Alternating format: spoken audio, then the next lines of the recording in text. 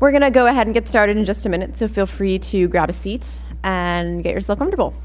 So I'm Laura O'Donnell with the Cato Institute, and today we're going to be talking about the healthcare decision with our very distinguished panel of healthcare and legal scholars from the Cato Institute. Since they all have a lot to say, I will just go ahead and tell you a little bit about each speaker and then turn the podium over. First up today is Ilya Shapiro, who's a senior fellow in constitutional studies at Cato, and also our editor-in-chief of the Cato Supreme Court Review. Before Cato, he was a special assistant to the multinational force in Iraq on rule of law issues and practiced at Patton Boggs and Cleary Gottlieb as well. He lectures regularly on behalf of the Federalist Society and other professional groups. Following Ilya will be Michael Tanner, who is a senior fellow at Cato and researches a variety of policy areas with a particular emphasis on healthcare reform, social welfare policy, and Social Security. His writings have appeared in nearly every major American newspaper, and he appears regularly on network and cable news programs. Before joining Cato in 1993, Mike served as Director of Research of the Georgia Public Policy Foundation and Legislative Director of the American Legislative Exchange Council. Finally, we'll have Michael Cannon, who is the Cato Institute's Director of Health Policy Studies. Previously, he worked on the Hill as domestic policy analyst for the U.S. Senate Republican Policy Committee, where he advised Senate leadership on healthcare, education, labor, welfare, and Second Amendment issues. Cited by the Washington Post as an influential healthcare wonk at the Libertarian Cato Institute, his articles have been featured in many major newspapers, and he also appears regularly on cable news programs. He's the co-author of Healthy Competition, What's Holding Back Healthcare and How to Free It. And with that, I will turn things over to Ilya. Who I did not give a chance to even get comfortable. Well, an august and big group here.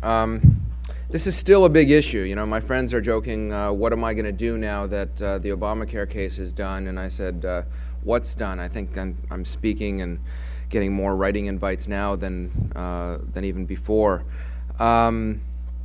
Look, I never thought that I would feel so hollow given a Supreme Court ringing endorsement of everything that I've been pushing throughout the litigation, throughout the amicus briefs, starting in the district court level and the four that we filed in the Supreme Court. The Supreme Court got it. You cannot regulate inactivity. You cannot compel commerce in order to then regulate or put conditions on it. Just because virtually everybody at some point will consume a particular commodity, does not mean that person then becomes a valid and appropriate subject of regulation and command by the government. We got it on all four squares there on the Commerce Clause and the Necessary and Proper Clause as far as that goes. Probably even more importantly with the Spending Clause,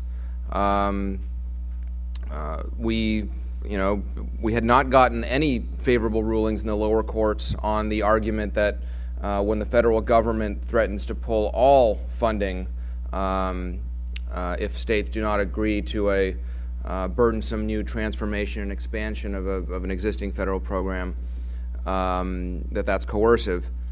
And the Supreme Court disagreed. Indeed, 7 justices agreed with our position that the Medicaid expansion, the coercion of the states, the conditioning of, as I said, all funds, not just new ones, on new regulations was a violation of the Spending Clause. That was the first decision since the New Deal finding something unconstitutional as exceeding the federal government's powers under the Spending Clause. So that was significant. Of course, as we all know, however, we won everything except the actual case because Chief Justice Roberts rewrote the law to find justification for the individual mandate under the taxing power.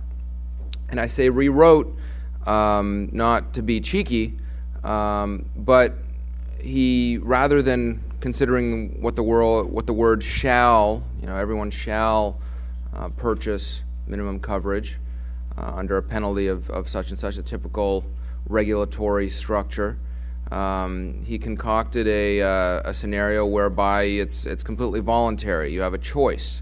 Either you comply with the individual mandate, buy insurance that qualifies under the set governmental rule, or you can choose to pay the tax. To me, that's kind of like the mugger coming up to you and saying you have a choice, either your money or your life. But nevertheless, I guess that's good enough for government work, and I'm not here to question John Roberts' motives or evaluate whether he made a good calculation, whether in fulfilling those motives. I'm here to tell you what the state of the world is after this ruling. And there's three main parts, right? The Commerce Clause / Necessary and Proper Clause, the Spending Clause, and this taxing power. So real quick, under the Commerce Clause, and it's kind of conflated with the Necessary and Proper Clause because the existing jurisprudence, the existing powers, allowed the government to regulate even local economic activity when in the aggregate that activity has a substantial effect on interstate commerce. That was the law going into Obamacare. That remains the law. If anything, that's been underlined, that the government cannot create activity, and even though somebody might be participating in the market, if they're not now, they can't be regulated just by virtue of being alive. So that's important, but that doesn't roll back anything from what was before. It just underlines that indeed, all that precedent is on the books, and that's good law. On the spending clause, as I said, that is potentially the most revolutionary, groundbreaking part of this whole opinion, because now courts will look, when particular government action is challenged, whether how much of the state's budgets are targeted, are at risk.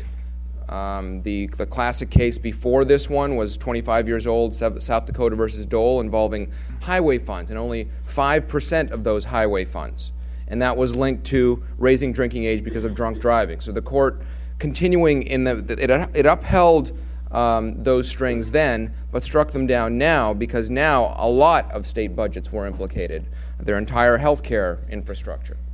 And the new regulations, the expansion and transformation of Medicaid, essentially created a new program. It didn't tinker, it didn't modify existing program. It was a difference of kind rather than degree. Those are the two factors now that courts will consider, according to the Supreme Court. How much money is at stake, what percentage of the overall budget or of the program, and do the new regulations fundamentally work to create a new program rather than modifying the existing ones?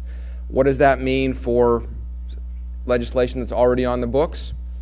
Well, the next time the government or Congress thinks that it needs to drastically rewrite, whether it be financial or education or some other laws, environmental protection laws, states will have a choice if something is so transformative as to be a wholly new program rather than just kind of modifying existing regulatory structures.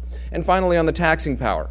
I don't think this will have legs. I mean, obviously, it's very important that this was the hook that saved Obamacare. But for future, it seems like the Chief Justice wrote this standard or concocted some way to save the law without expanding the government's commerce power in a way to write a ticket good for this train only.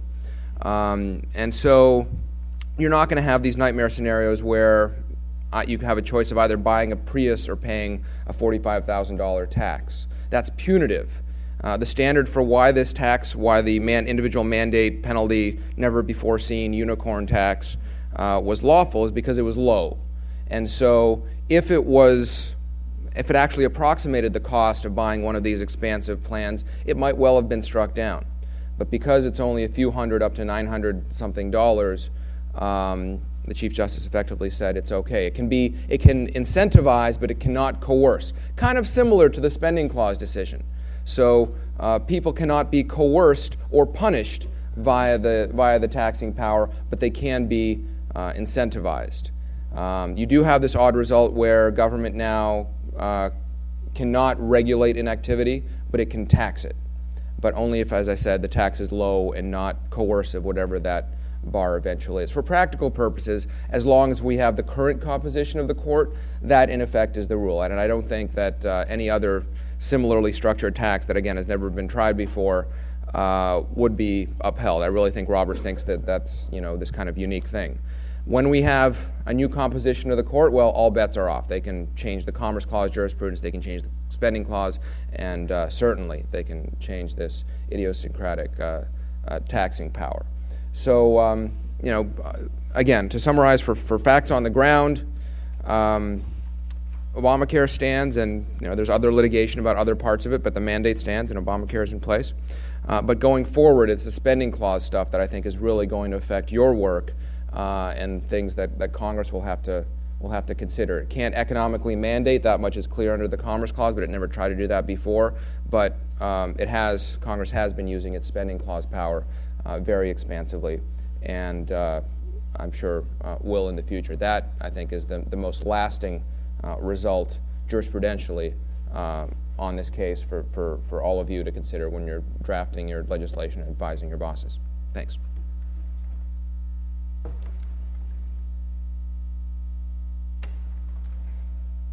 Well, thank you very much. I'm Michael Tanner, and I'm the half of the Cato Healthcare Hair Club for Men. So if you've been listening at all to the administration the last couple of days, in the lead up to the vote the House is taking today on repealing the Patient Protection Act, you're hearing that it's time to move on. The Supreme Court has spoken. There's no need to relitigate and go back and deal with old issues. Now, I do find this a little bit amusing from an administration that just released, for the 25th time, a proposal to allow the Bush tax cuts on the wealthy to expire. So occasionally, I guess we do relitigate old issues. But the other question I would ask in general is, okay, the Supreme Court has said in its wisdom that it's not going to strike down the Patient Protection Act. What else about it has changed? All the things that were bad about the bill before the Supreme Court spoke are bad about it today. This is still a bill that dictates that individuals must purchase health insurance, and not just purchase health insurance, but must have a specific plan that the government has designated. This is not the individual mandate, never just affected people without health insurance. It affected everybody who doesn't have health insurance that comes into compliance with the minimum standard benefits package that the government designates. This is still a bill or a law that mandates that businesses, small businesses in particular, must now provide their workers with health insurance at an enormous expense, or that they must pay a fine, penalty, tax. And we are talking about a very substantial cost on small businesses. It's interesting to note that, if you're a small business right now that have 48 or 49 workers, and you're thinking of hiring a couple more, but you don't offer health insurance today, as soon as you offer those additional workers, you hire those additional workers, you must now not only offer health insurance to them, but to all your previous employees that you weren't covering before. Or else you're going to have to pay a fine based on the total number of your employees minus 20 workers. So you're going to have a huge penalty that you are going to have to face when you do this. You can just make a quick comparison. You can look at France, for example, where they, like us, have often the kick-in for many of their regulations is at 50 workers, 50 or more workers, then you have to provide certain wages, certain benefits, and so on. There are over 3,000 French businesses that have 48 or 49 employees, fewer than 500 that have 50 employees. There's a reason for this. And at a time when we have a bit of a job crisis in this country, the idea that you're going to make it particularly more expensive to hire workers doesn't strike me as being particularly good policy. This is also a law that will ultimately drive up the cost of health care. Now, of course, if you've read the Washington Post today, you know that Secretary Sebelius had an op-ed in which she spelled out, she said, look, since we passed the law, healthcare expenditures have been rising at a slower rate than they were before the law passed. Of course, the administration's own actuaries note that that's actually because of slower economic growth, generally in the recession and the fact that people have been being laid off and so on, and had therefore not purchasing as much health care because of their economic conditions, that has actually led to the slower growth. And in fact, the same report that the Secretary cites goes on to point out that once the economy returns to reasonable, normal economic growth, healthcare expenditures will rise at about 2.1% faster because of the law than it would if the law had not passed. The same is true with health insurance premiums. The Secretary notes the health insurance premiums have been low over the last couple of years. This is primarily because people who have been losing their jobs have been losing their health insurance. But the same report once again goes on to say that once economic growth returns, health insurance premiums will begin to rise faster under the law than they would have previously without the law having been passed. And finally, this is a law that will continue to add to the growth in the size of government, the amount of taxes we pay, and the amount of debt that we face. There are, of course, $560 billion or so in new taxes, not counting the individual mandate tax. There's some $560 billion in other taxes, much of which falls on the middle class in this bill. It will add, depending on who you believe, anywhere up to $800 billion to a little over $1 trillion to the national debt. It will significantly increase the size and cost of government. And I will just give you one example of this. The president, of course, wants this new, to basically have a new tax increase on the wealthy by allowing the Bush tax cuts on anyone earning more than $200,000 a year to expire. The revenue that he would raise from that is roughly half of what Obamacare will spend on Medicaid increases and subsidies. So essentially, you would not need any such tax increase at all if you didn't have the increases in spending under the Patient Protection Act. So basically, you're raising taxes simply to pay for the new spending that's going to occur under this bill. All of this said, I would simply point out the fact that if you were opposed to this bill beforehand, nothing that we have learned since the Supreme Court spoke has changed that. As Chief Justice Roberts himself noted, that in ruling on the constitutionality of the bill, they were not ruling on its wisdom. I don't think we've seen anything to make this any wiser. And with that, I will turn it over to Mike Cannon.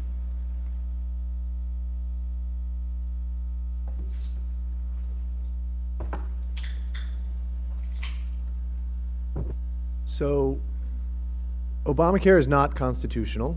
The Supreme Court declined to strike it down, but that's not the same thing as saying that it's constitutional.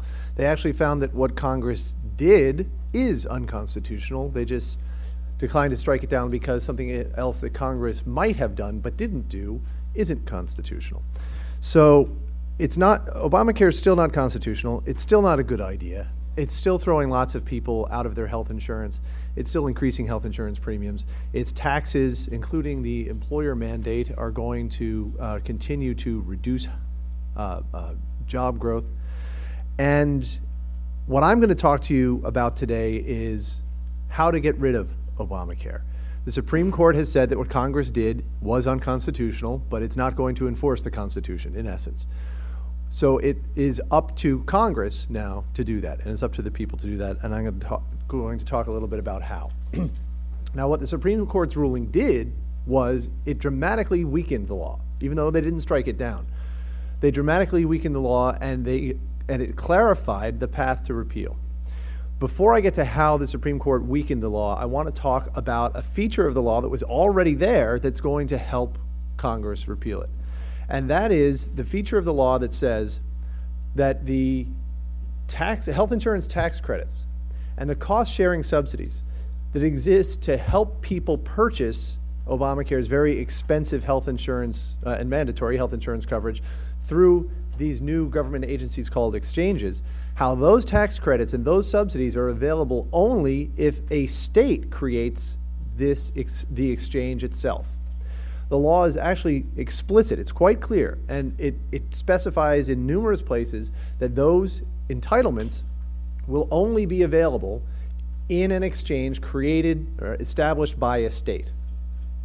Now, what does that mean? That means that even though the federal government can create what we call a federal fallback exchange, the federal government does not have the authority to offer those entitlements in a federal exchange. So if states do not create an exchange under the statute as written, those entitlements will not be available. And what does that mean? Well, that means that the insurance companies, who didn't quite like the law as a package, they did spend a lot of money toward the end of the initial congressional debate over this law to try to defeat it, but for most of the debate, they were just sort of going along to get along, hoping that they would be able to cut themselves a deal. They got quite a bit out of the law, as it happens.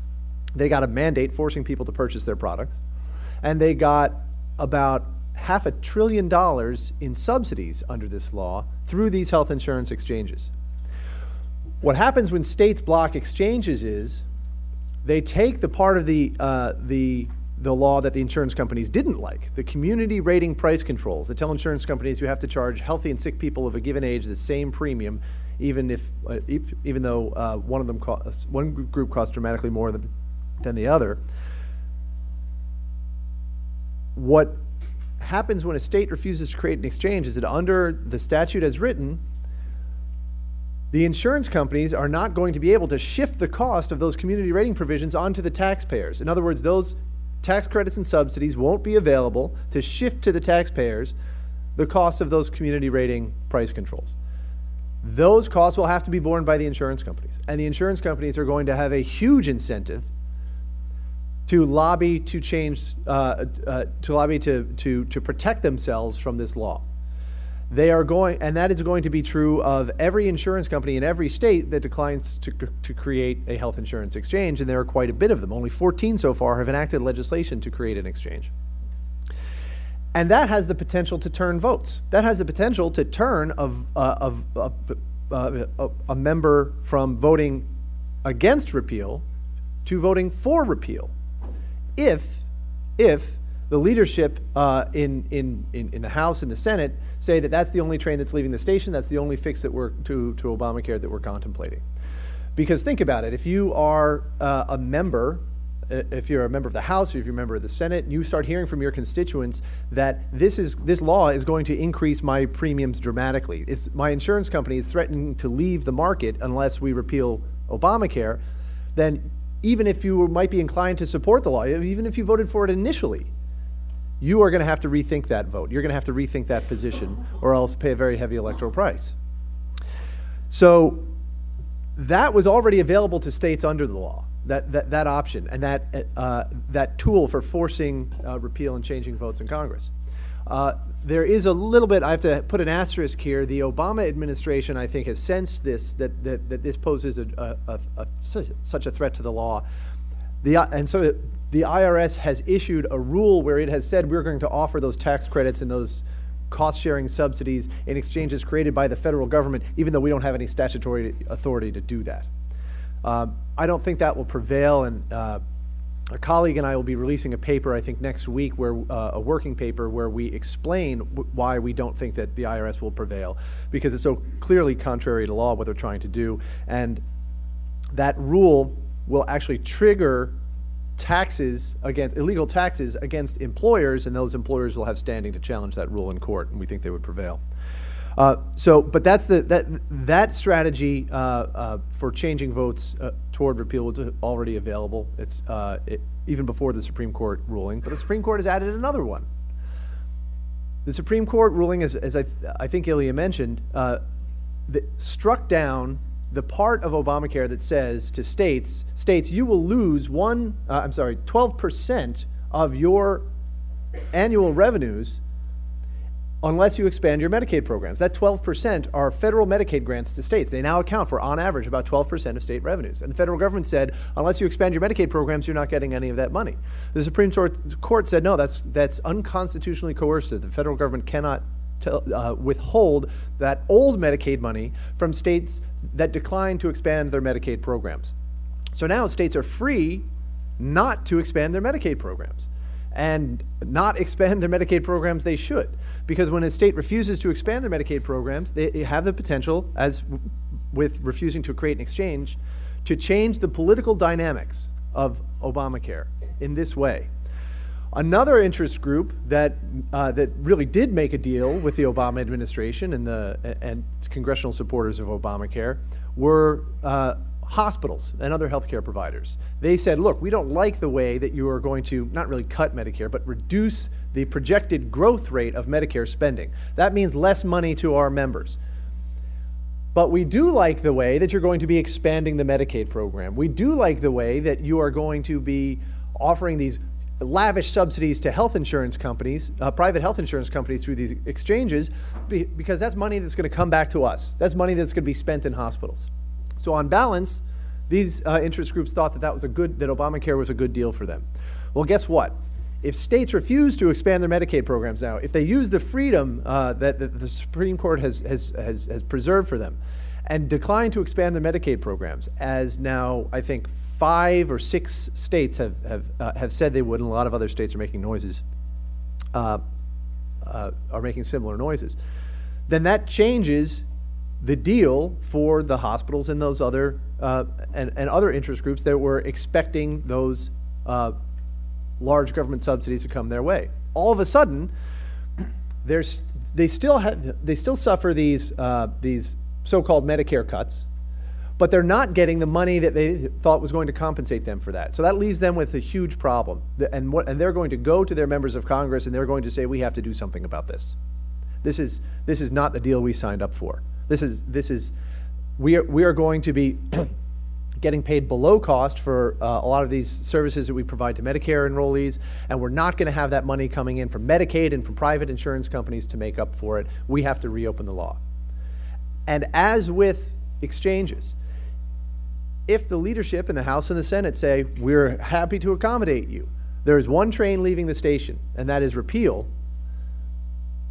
then what those interest groups are going to have to do is they're going to have to go to their members, and they're going to have to go to their members of Congress and say, look, this is terrible for us. You have to do something about it. And that too will have the potential to flip votes on repeal. Members who might be inclined to vote against repeal would have to tell their constituents, I'm sorry if this hospital is going to have to close down. I'm sorry if it's going to have to withdraw from Medicare. I'm sorry if this many jobs are going to be destroyed. I'm sticking with Obamacare. That's going to be a tough sell for them to make. And so this strategy also has the potential to flip some of those otherwise pro-Obamacare votes. So while the Supreme Court's ruling is certainly not the ruling that I wanted to see, Obamacare is much weaker than it was before that ruling. And the path to repeal is much clearer, and the path to repeal goes like this: states have to refuse to create exchanges. They have to refuse to expand their Medicaid programs, and the leadership in the House and the Senate have to say there is one train leaving the station. Say to all those interest groups who all of a sudden don't like the deal they're getting under Obamacare anymore. The leadership has to say there's one train leaving the station, and that's repeal, and you better be on it. Thank you.